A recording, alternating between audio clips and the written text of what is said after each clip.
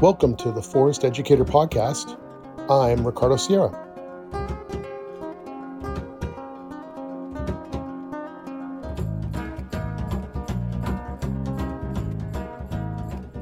One of the places that most people tend to avoid is swamps. And when I say swamps, I mean like marshes, wetlands, places that conjure up ideas of like mud and ferns and grasses. And under the ferns or as you're walking through the ferns, there's pockets of mud that can go really deep. And there's like slippery places with trees and branches and grass. And it's thick in those areas. It's hard to see. They are usually places that, because there's water there, there's usually a lot of like mosquitoes and insects and things like that. And also, not to shy away from the topic, there's animals like there's snakes and maybe there's turtles, snapping turtles, and even alligators if you're in a southern area. And these are places where most of the time, doesn't matter really who I'm with, the majority of people generally don't want to go into those areas. It doesn't matter if they're staff members and we're on a trip somewhere, or if they are campers and children in a program, or whether it's adults in a survival workshop, or just people hanging out. Like most people have an inherent fear of dark water. They're afraid of getting wet, getting dirty, losing their shoes as you're walking through this like thick mud. It's like a very unpleasant experience for most people. It's like really the farthest thing you can be away from. It's like on one side of the spectrum is like inside your house, everything's clean, all your clothes are fresh and smell like fabric softener scents or whatever, and you're dry and there's no mosquitoes or very few. Everything is very controlled and clean. And then you venture on the other side of the spectrum and you're in a place where there's lightning bugs around your head, or there's deer flies, and there's all kinds of, there's spider webs, and there's like snakes cruising through and different things. And on top of that, you're going to be calf deep in some watery, slippery, muddy, sandy areas where it's just, oh my gosh, this is like the opposite of everything that I try to do in my whole life and that adults have been telling you to do your whole life. That vision is something that I'm familiar with pretty closely because it's something that I encountered over and over again throughout my career. And I was thinking about this because there was a moment in my training with Tom Brown where he was sharing with us. It was not really a class. It wasn't a formal class. It was really just a few of us that were hanging out in between programs. And one of the days he came out and was like, hey, let's hang out together.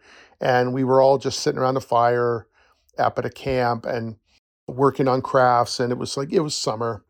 He said at one point, are we going to do anything besides sit around this fire, or are we going to go do something? And everyone looked at each other. What do you have in mind? You got any ideas? And he goes, something that I haven't done in a long time is a follow the leader swamp crawl. Me and my friends would go out, and one of us would be the leader, and they would like cruise through the swamp, and we'd have to follow them and try to do what they did.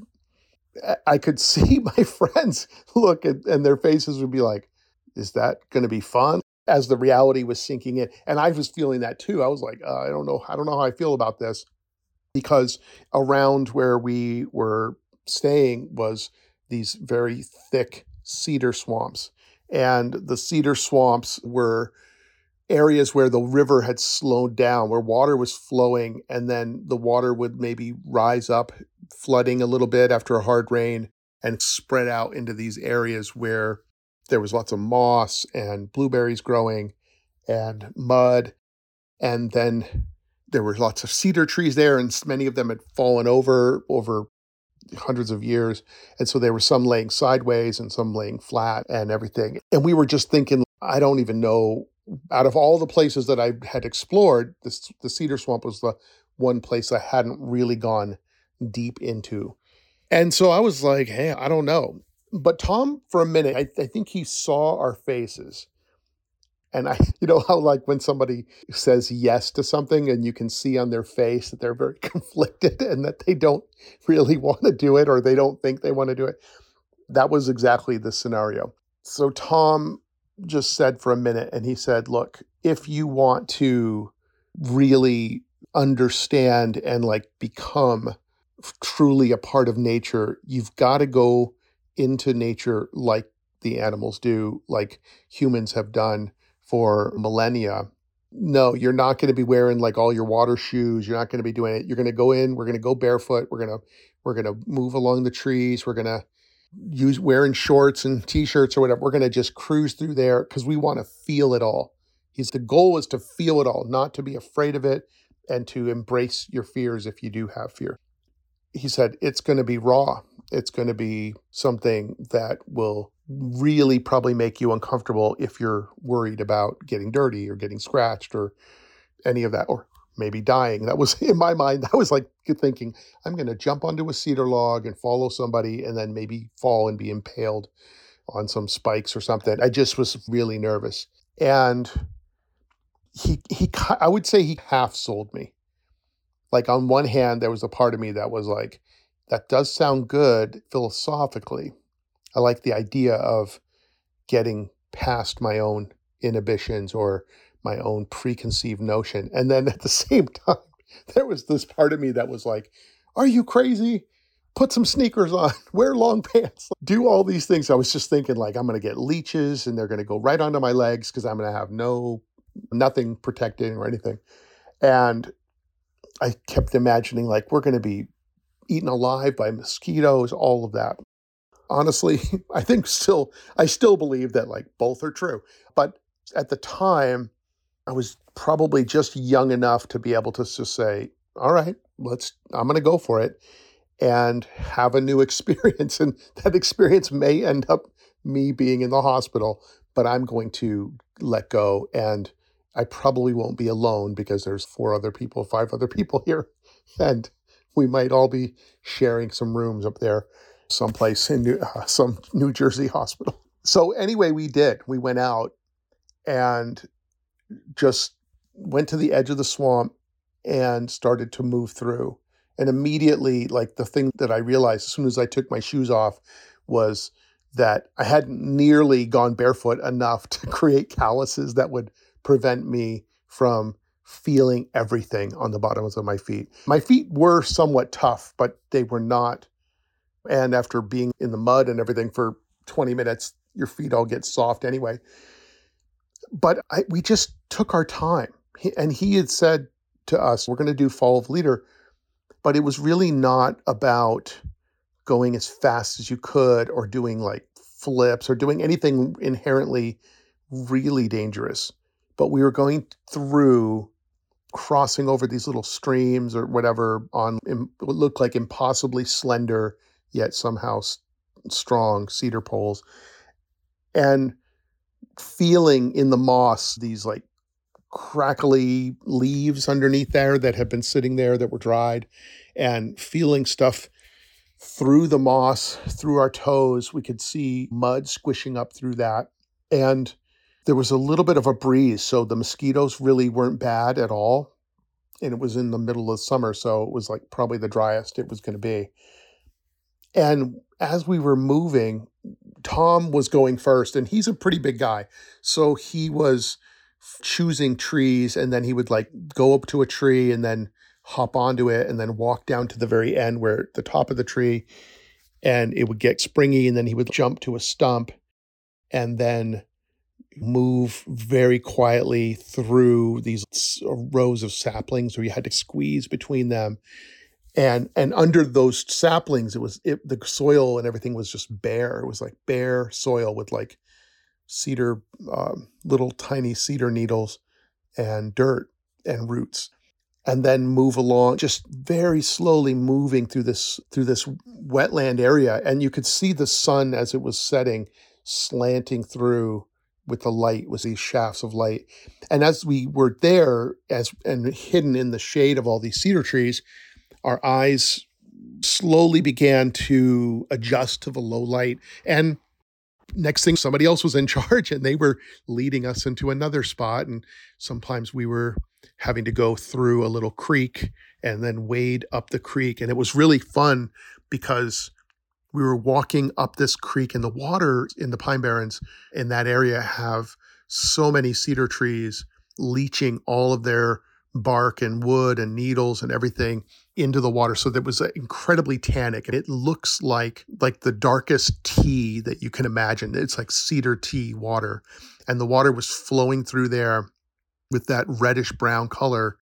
And then at the bottom of the little creek actually had sand, because the whole Pine Barrens ecosystem is actually established on a sandy aquifer.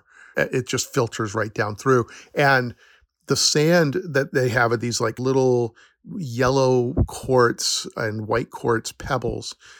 And I could feel those pebbles as I was walking, and the cedar tannic water is flowing over my legs. I was about waist deep.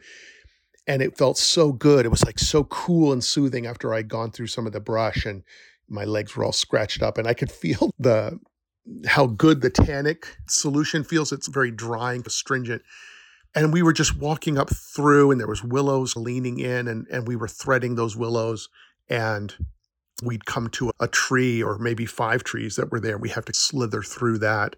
And I would try to picture myself as, oh, how would an otter go through and around, or a mink or something like that, an animal, a raccoon that could just cruise right through those.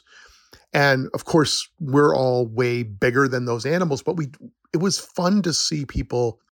I don't want to say that they pretend to be animals, but their bodies just started to move a little bit more like an animal and not be, I don't know how when somebody's walking and they're in their head, so they're trying to think how to like jump from rock to rock or whatever, and they just look really disjointed. And then there's another way that you can cross a stream jumping from rock to rock where you're not thinking at all, and it just flows, and it's like pop, you're over and you're done. And it's like there's no thought. You're just like, yeah, 1 minute I was here, a second and a half later I'm on the other side, and and that doesn't even exist anymore. But I could see that began to happen to us. As the longer we went, the more we stopped thinking about, oh no, we got to get through that. Oh no, what are we going to do? My fear just began to drop away, and I began to move through those places without thought, without worry, without stress. There were times where I did bang my knee into a cedar spike or something, because those cedar trees, they don't rot very fast. So even something that's like laying in the water can still be solid. I did get banged a little bit, but it was not the type of thing where I felt we weren't going fast enough to really get seriously hurt. And it was very liberating to go through these thickets. Some places we were walking through, and it was just like high bush blueberries and grasses everywhere, and we were just making a ton of noise going through it, crackling. I don't know what the animals were thinking, but there was just a joy that we began to have moving through that landscape, to where, it's like when you face your fear on something and then you have that high afterwards. If you go and you say, I don't know if I'm going to jump into that waterfall, that big pool, I'm going to jump off this ledge and drop in. And, maybe it's only 10 feet off the ground or 20 feet off the ground, but there's that hesitation and you're afraid for a long time. And then all of a sudden you do it. And then you're like, oh my gosh, it feels so good. I did that. That was so fun. Or maybe it's just getting into a river and you're afraid because it's going to be cold. And you get in there and it is cold, but then you're like, oh, it feels so good that I did it. So anytime when you face those fears, you have that elation, that joy. And the swamp experience that I had with Tom was something that it was a very tangible thing, but it also was very subtle. It was not the same as like maybe somebody going bungee jumping or being a fire walker and walking across hot coals. And it was something that I just kept seeing people slip into that mindset.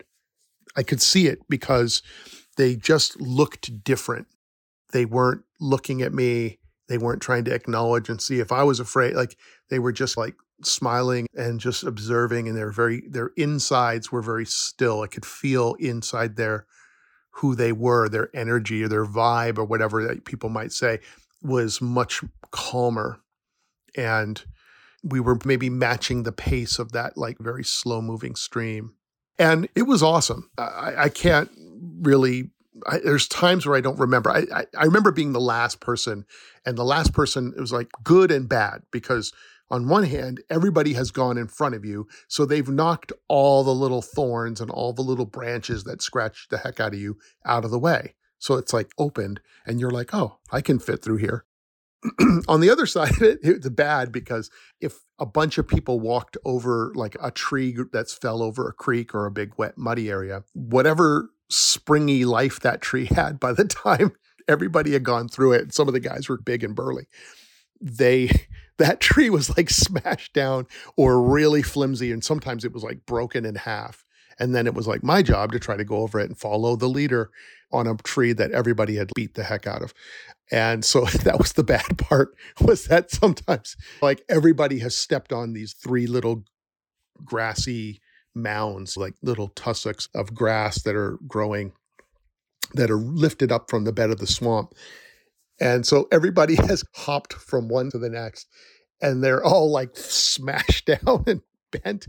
And you're like, okay, thanks guys. I know I'm going to get muddy now because I'm going to slip and go right into that mud. And of course I did. And other people did too. But it was so funny in a way, being the last person. I don't remember leading personally. So I don't even know if I ever did lead or not, but I've led a lot of them afterwards. The leading part was really fun because all of a sudden, instead of following somebody, you're just like there and you're like, where do we go? How do I go? How am I going to get through some of these places? And sometimes kind of like get on our stomachs and kind of slide under 10 feet of fallen logs that are the only way. They're so high up off the ground that they're, going to stab you in the eyes or something. Too many branches. There's a little like 1 foot slot we could sort of slither through. And I remember going under there, and it was so damp. And I just kept thinking must be a bunch of snakes in here. And it was just the weirdest thing, because nothing was growing under. There's no grass, no moss, nothing. It was just totally bare. And crawling through that was pretty cool, but scary. And we got to the other side, we washed up and sat by the fire that night. And I felt like I had gone to another world. Literally, we had probably gone, I don't know, not even an eighth of a mile probably from the camp, but it was just in a direction that nobody ever went. And one of the things that was neat about that was that when we got to the far end of the swamp, then we came out of the woods and we were on this little road that was like a power line road that we could walk back on easily and avoid the rest of it. But when we got to the other side of it, I remember thinking like, there is so many animals in here that are very comfortable here because nobody ever goes in. And so they are safe. There is just almost nobody, with like hundreds of people coming to these wilderness programs and taking classes here. And everybody's using all the other areas. They're using the pitch pine forest and the scrub oak and these little open sandy areas that are filled with pine needles.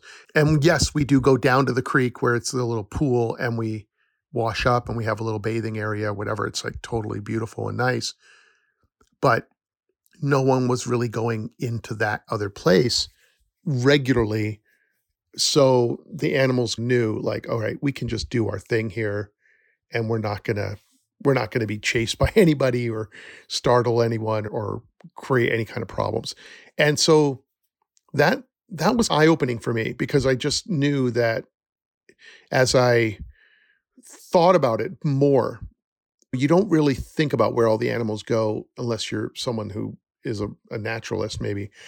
But it was like an eye-opener for me, because oftentimes in an area, any kind of an area that I go to, I always look for the place that's the most nastiest, thorn-ridden, damp, dirty, mucky, buggy area. And that's where I know that's where all the biggest deer are going to be. That's where the raccoons are going to be looking for food and so forth. That's going to be places where there's little pools and there's going to be filled with frogs and salamanders and snapping turtles. And the herons are going to be in there fishing for minnows and tadpoles, and all this stuff is happening right there. And yet everybody else is walking on this trail that's just like wide open, under a canopy of like mature maple trees, and totally oblivious to the fact that there's this incredible diversity of animals and plants and like nutrients and birds and everything else. And they're all like clustered in there. So if you get in there, you can actually see animals like really close. Anytime I've gone into those kinds of wetland areas that most people don't want to go into, that the animals feel so safe that they can still smell that there's humans nearby. So the scent of a human doesn't really bother them that much or raise their suspicion. But I've seen raccoons be walking down a trail 8 feet from me who are not expecting me to be there because nobody's ever gone into that area. And then they see me and I'm sitting there real still, and they'll just stare at me for a long time. And then sometimes if the wind shifts and they really smell me, they'll take off running.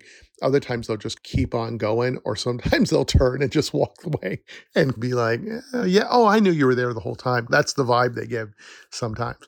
And I remember going into a wetland area, marshy area that was not too far from where I was staying, visiting a friend in Massachusetts a few years later. And I remember sitting on I love sitting on like a little ledge. If there's just like even 4 or 5 feet of like a rock or an outcropping or a little cliff or something, like anything like that looking out over a creek, that's one of my favorite places. That's where all the bobcats like to sit, or foxes or whatever. And I find a little spot and I tuck in there and just see if I can enjoy the sunset, watch the moon rise over the water or whatever. And I remember sitting out there one time. I'm not sure what I was doing. I always like to put context to this because I don't want people to think like, oh, all Rick does is just wake up early in the morning or go out every night and just sit and enjoy the stars. I don't do that much these days. But at that time, I would go out and observe, like I would go out and make marks in like my tracking boxes and then write all that stuff down. And then I might, if I had a spot somewhere, I'd go sit and hang out. And I'd only been out going to this one spot for 2 times. And I was sitting there and I heard this long cry, like an exhale and a whistle.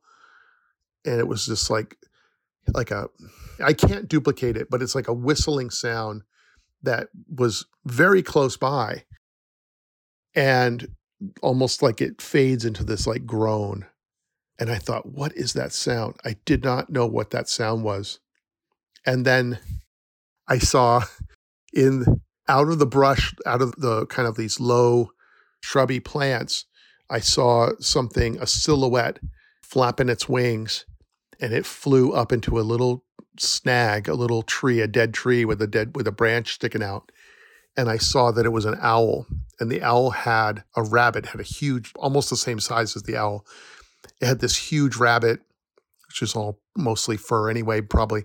But it lifted this rabbit up and was sitting there, and then it made its like call, and the call was this sound which was like, I'm a badass. I killed a rabbit.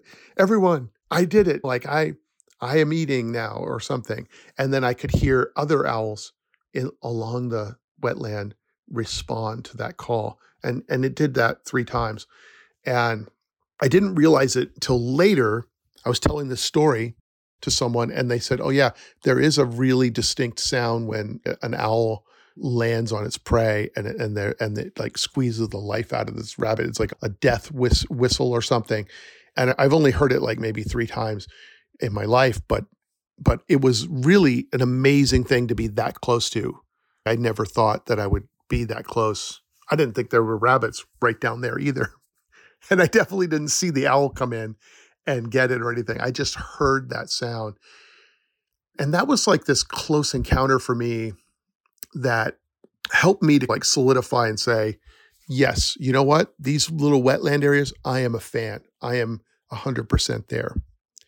And to be fair, I'm not really someone that has spent a lot of time in like the Southeast, like in the coastal swamps in the saltwater marshes of Alabama, and I haven't been in the Everglades really. I haven't been in like the swamps of Louisiana or whatever. So I haven't been to those. I think of those as being like almost like an extreme environment. But I've spent a lot of time in the northeastern woodlands and in the wetlands around them. And especially also up as you go further north, the wetlands change a little bit. Sometimes they're not really as much of a swamp, which is like an area that has a lot of like nutrients. You have a lot of like red maple trees and big deciduous trees, and there's just an incredible amount of like nutrients and wildlife, and the soil's really rich and nitrogen. And when you get further up into the Adirondacks or into Vermont, Northeast Kingdom, or into Maine, a lot of the soil becomes much more sandy and much more poor. And the types of debris and so forth that are leaching in there is usually really high in tannins. So it's very acidic. And those are usually considered bogs where the vegetation has crept into where the water is, and then they become floating bogs or quaking bogs.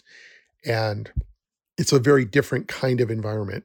The soil there isn't as many wildlife species in there, and they are definitely having to adapt. So that's where you find high bush blueberries, you find cranberries, you find like kinnikinnick and wintergreen growing, these little like waxy leaved shrubs, partridge berries. And you find that in those places, lots and lots of sphagnum moss, which is like this very thick, kind of a gray-green moss that is a survival person's friend because you can dry it and use it for carrying coals with you through the forest. You can do a lot of cool things with that. But those areas further north have always been really wonderful places to go. Oftentimes in a marshy area north, you'll find a lot of like really tall grasses, which are wonderful for lining the inside of your wilderness shelter. If you're staying in a primitive shelter, let me tell you, grasses are definitely the way to go. So I've spent a lot of time exploring these kinds of places. And I guess my best bog story is that we had spent a really good summer, and it was like myself, I think Mike Putherer, who was one of my head instructors, and Mark Elbrock was there. We had all spent the summer working at my camp. It was like maybe my 4th or 5th year, maybe 6th year running my summer camp. And we'd spent the summer in Hawthorne Valley, Harlemville, New York, in the Hudson Valley. And we had been working really hard, and somebody had let us use their cabin for that week, the week after camp. And so we all went up there, we cleaned up the camp, and then we went up and just said, let's spend 4 or 5 days and just hang out. And so we brought some food and we hang out, and then we would just go and explore. We'd go in any direction that we could. And we had gone swimming in a river and just was having a good time. And we saw this little bog off the side of the road. We thought, let's go check out that. It was a pretty small road, so it wasn't like a big highway. And so we got off there and went into it. And it was this big, like there was open water in a pretty nice area, maybe, I don't know, 50 or 60 feet of water. And you could see that the water was pretty deep. And the water actually looked clear. And so some of us started walking out because we wanted to pick blueberries on this like bog, and the whole thing was like moving, and it was fun, but weird too, because every 10th time your foot might just disappear and you'd punch through this mat of floating vegetation, and your foot would go down through and into the water below. So that was freaky. And I remember going out there and like looking for cranberries, even though it wasn't really quite time to harvest those yet. And just really enjoying seeing these little pitcher plants where the plant is actually created a little cauldron that has like a little mouth that attracts insects, and then the insects fall into there. And that's how that plant gets new nutrients in that area, because the nutrients are just so poor. Anyway, we were checking all that out. And one of the staff members decided they were going to go swimming in the middle of that. And he had a pair of goggles, or he might have had a mask, like a swimming mask. So he went out, jumped in. There was a big tree that had fallen over and was leaning in. So he walked out on that tree and then slipped into the water, put his mask on, and he was looking around down there. And I thought, oh, that must be so cool to see. The sunlight was like shining overhead at an angle. And I thought, oh, I bet you the sunlight's coming down through there. I bet you there's a lot of cool stuff to see in there. So he came out and got out, and he quickly jumped onto this fallen tree and was sitting there. And I said, are you going back in? And he said, no. And I said, can I use your mask? And he said, sure. So he gives me the mask. And so I get there and I slide out into the water. I put the mask on, and then I put my head under. And at first, all I see is this like incredible, like underwater scene, like you'd see on Planet Earth or any of those like nature wildlife shows. And it just looks like this massive aquarium, and it's just like green. There's like these roots hanging down from the bog, and it fades into darkness because the further you go towards the shore where the bog is thick, it's like there's no light. But you can see these little shafts of light coming in where I stepped through and made a hole or whatever. Any place where there was light that from above that could go through, you could see these like shafts, like beams of light going down. And in there, I was looking to see, oh, there must be fish under there. Of course, we were like chomping on the bog and then jumping in the water, whatever. I only saw one little fish way in the distance, but that's what I was looking for. And as I was looking and taking in that whole spectacle, which is like forever ingrained in my head, it was just so cool. I happened to look down, and I was like thinking, what's right below me? And I looked down, and the water got dark and murky, but I could see something moving, and it was like undulating, this like undulating thing about maybe the size of my thumb. And I saw it, and as I saw it with the mask, I saw it coming closer and closer to me, and I realized it was a leech. It was like this big leech that was cruising through the water, and I like moved my hand to sweep it away, and then I turned and I looked, and there was like, I don't know, I want to say like thousands, but it might have been like 10 or 20. But I just saw every direction I looked, I saw this movement, and there were these little leeches like undulating towards me. At least I think they were. I didn't stick around to find out because that freaked me out. And so I like just burst out of the water. I don't think I pushed off the ground. I don't know what I did. Somehow I must have kicked really strongly or something, but I like burst out of the water, jumped onto the tree. And I was just like, oh my God, are there any leeches on me? And I just kept turning around and checking myself. And everyone was like, no, you're good. Did you see anything? And I was like, there were leeches down there. It freaked me out. And I could tell they were nervous too. And so one of the other staff members, I think, jumped in and put the thing on and was like, came up, and he wasn't panicked. And he just went, yep, there's leeches down there. And then he put the mask back down and went underneath again and was like swimming around in there. So I think he was pretty okay about it, but man, that freaked me out. So that's one of my bog stories that I can say was very enlightening for me. And I don't know if that's true everywhere. I don't know if anybody else has had that experience. I've never really heard anybody talk about it, but it was definitely something that if you have a primal fear of having something cling onto you and suck your blood, whatever, it just felt like, okay, it was a little vampire moment from the woods. But afterwards, I was like, wow, it was so cool. And there was that thing. So another thing that I want to mention about wetlands and swamps and bogs and all that is it's something about like how it's impacted me as an educator. Now, most of the time when I am running summer camps, I have students there, campers, who are with me or my staff for 6 or 7 days. And so during that time, we're taking hikes and making crafts and learning skills and going for walks and having a good time and playing games. There's a whole range of things, eating food, eating more food, having some snacks, making s'mores, whatever. All these things are happening. And Sometimes we can go a couple of days or a couple of weeks or 3 weeks and not really travel too far because we're just so filled with things that we can do pretty close to camp. And at the same time, I realized that, especially early in my career as an educator, that there were times where I found that the group wasn't getting along. And when that started happening, we would do different interventions in the sense of, hey, let's do a game where we get to know each other, or let's do kind of some sort of social things that will help people feel safe with each other. And we will do activities that rotate leadership. In other words, like we'll do an activity that I know some students or participants there will really gravitate and be really good at, and somebody who was a leader in some other areas might not be as good, and it balances it, and they get to see each other in different ways.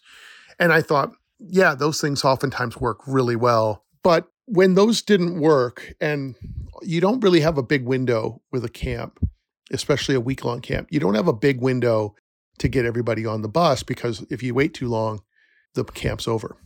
And now all of a sudden you're like, okay, we just spent 6 days arguing and getting into emotionally charged issues, or just shut down or quiet, or people not taking any kind of risks or anything.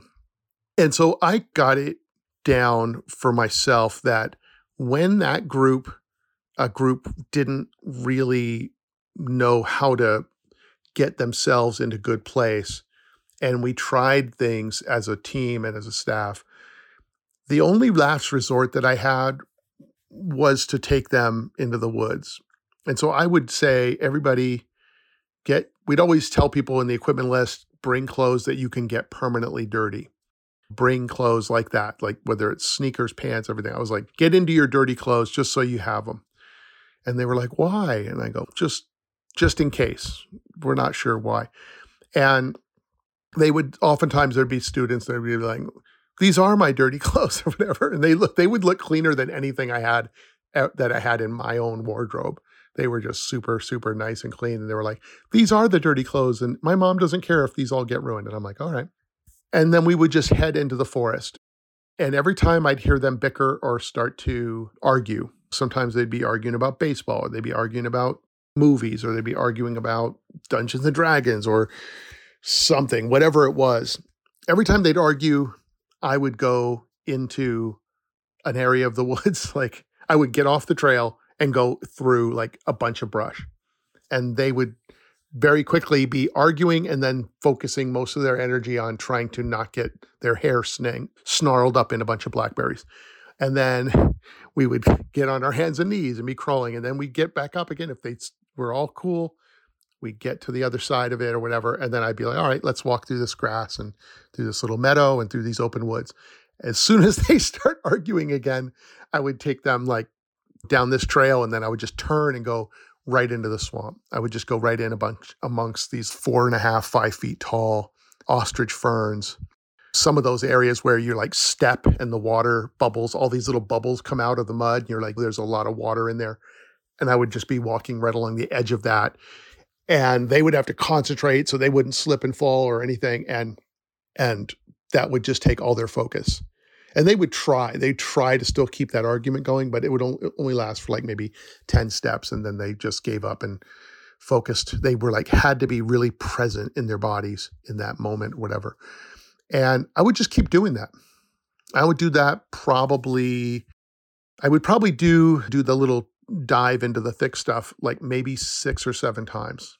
And they sometimes would rebel against me, like all of them. They would be like, what are you doing? Why are we going here? They would get really upset because it was pushing their envelope. Their comfort zone was way out. They could see these mosquitoes. There were deer flies biting them or whatever, zipping around their heads and landing on their arms or something.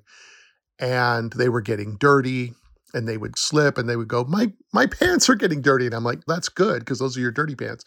And their shoes were wet. Sometimes they'd lose a shoe because they would go into the mud. And you know how when you pull your foot out too fast, your shoe stays in there. So we'd stop and have to go dig around in the mud to find someone's shoe. And then that shoe would come out, and then they would be like, I'm not putting that back on.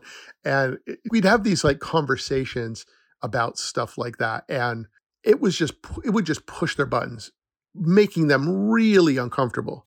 And then I usually end in a spot where there's like running water and it's like nice and clean and it's in a nice open part of the woods and they could all wash all their stuff, rinse off their pants. And we could spend like 15 minutes just cleaning all the mud off and cleaning everything out and just feeling good and that cold water and sitting on the bank and letting everything dry.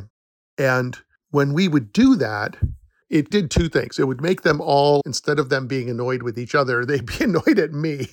Or they also would just, the forest would be, in my mind, I saw the woods having like full contact time. And when they get full contact with like Mother Nature, she's pulling a lot of that extraneous, I don't know, I don't want to say garbage isn't the right word, but it's all that stress and all that like just, you know, how people get when you're irritated at yourself, or maybe it's your mom, or you're irritated at somebody, you're just not happy, and you're just going to make sure everybody else isn't happy because you're not happy. And you don't even know why you're doing it, but you just feel like you can't get out of your own way. And it feels every time we do that, the mud and the scratchy brush and going on their hands and knees or whatever, all that stuff, the smell of the mud and the ferns and all this overwhelms that part and then draws it out, like pulls it out. And then what's left is this like, hey, I just did something. I just did something pretty serious. I don't know what happened, but I feel really different. And I feel, let's go do something. And they would just go and they'd be so happy to get away from me in some ways. I wasn't mean about any of this, but I was very guiding them in a way. And then we'd stop in the middle of the swamp and then tell stories. Sometimes I'd do a fire test. They'd have to actually take branches from a tree that fell over and make a platform and then find tinder and then make a fire. That was one thing that I used to do, which was really fun. They would just have to figure it out. Sometimes I would tell them how to do it and sometimes I wouldn't, and I would just let them figure it out. And they're like, where are we going to build it? And I'm like, these are your resources. What should you do? But anyway, they were at the end of that being challenged in so many different ways. It made them all feel like they all had a powerful experience that they now could share as a group. And I don't want to say, walking in a swamp cures people from major psychological issues. That's not what I'm saying. But it definitely helped in forming a group identity and forming a chance for them to help each other and to tell each other, hey, I'm going to be letting go of this branch. Don't let it whip you in the head behind me. And it got them through that. It was one of the only things that would work with groups that were struggling.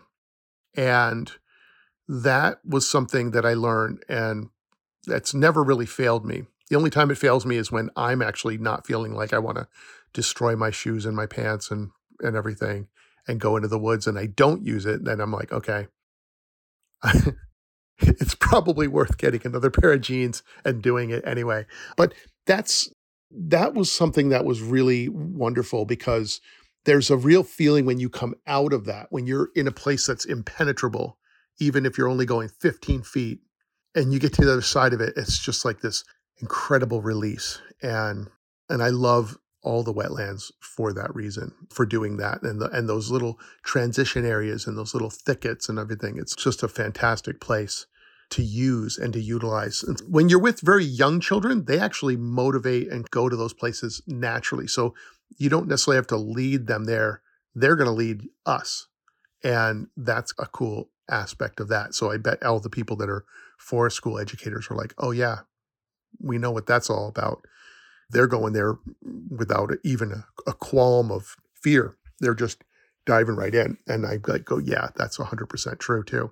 I will say that another thing that I'll mention for all of you that might be reluctant to maybe want to get dirty and get muddy and go in and get wet and cold or whatever, or bit by bugs or anything. One of the best ways to explore wetlands is to, if you want to stay dry and clean and all that, is to go in the wintertime. In the winter, everything's frozen. So if it's frozen, even the mud can be frozen, or there'll be water over it, and then that water is frozen thick. And that's a whole other experience that is, for me, a really awesome thing to see. So when a swampy area freezes and I can go along the edges and go out into places that I normally can't walk out because it's too deep, I can go out there and see certain grasses. You can see where the beavers have chewed down some willow trees.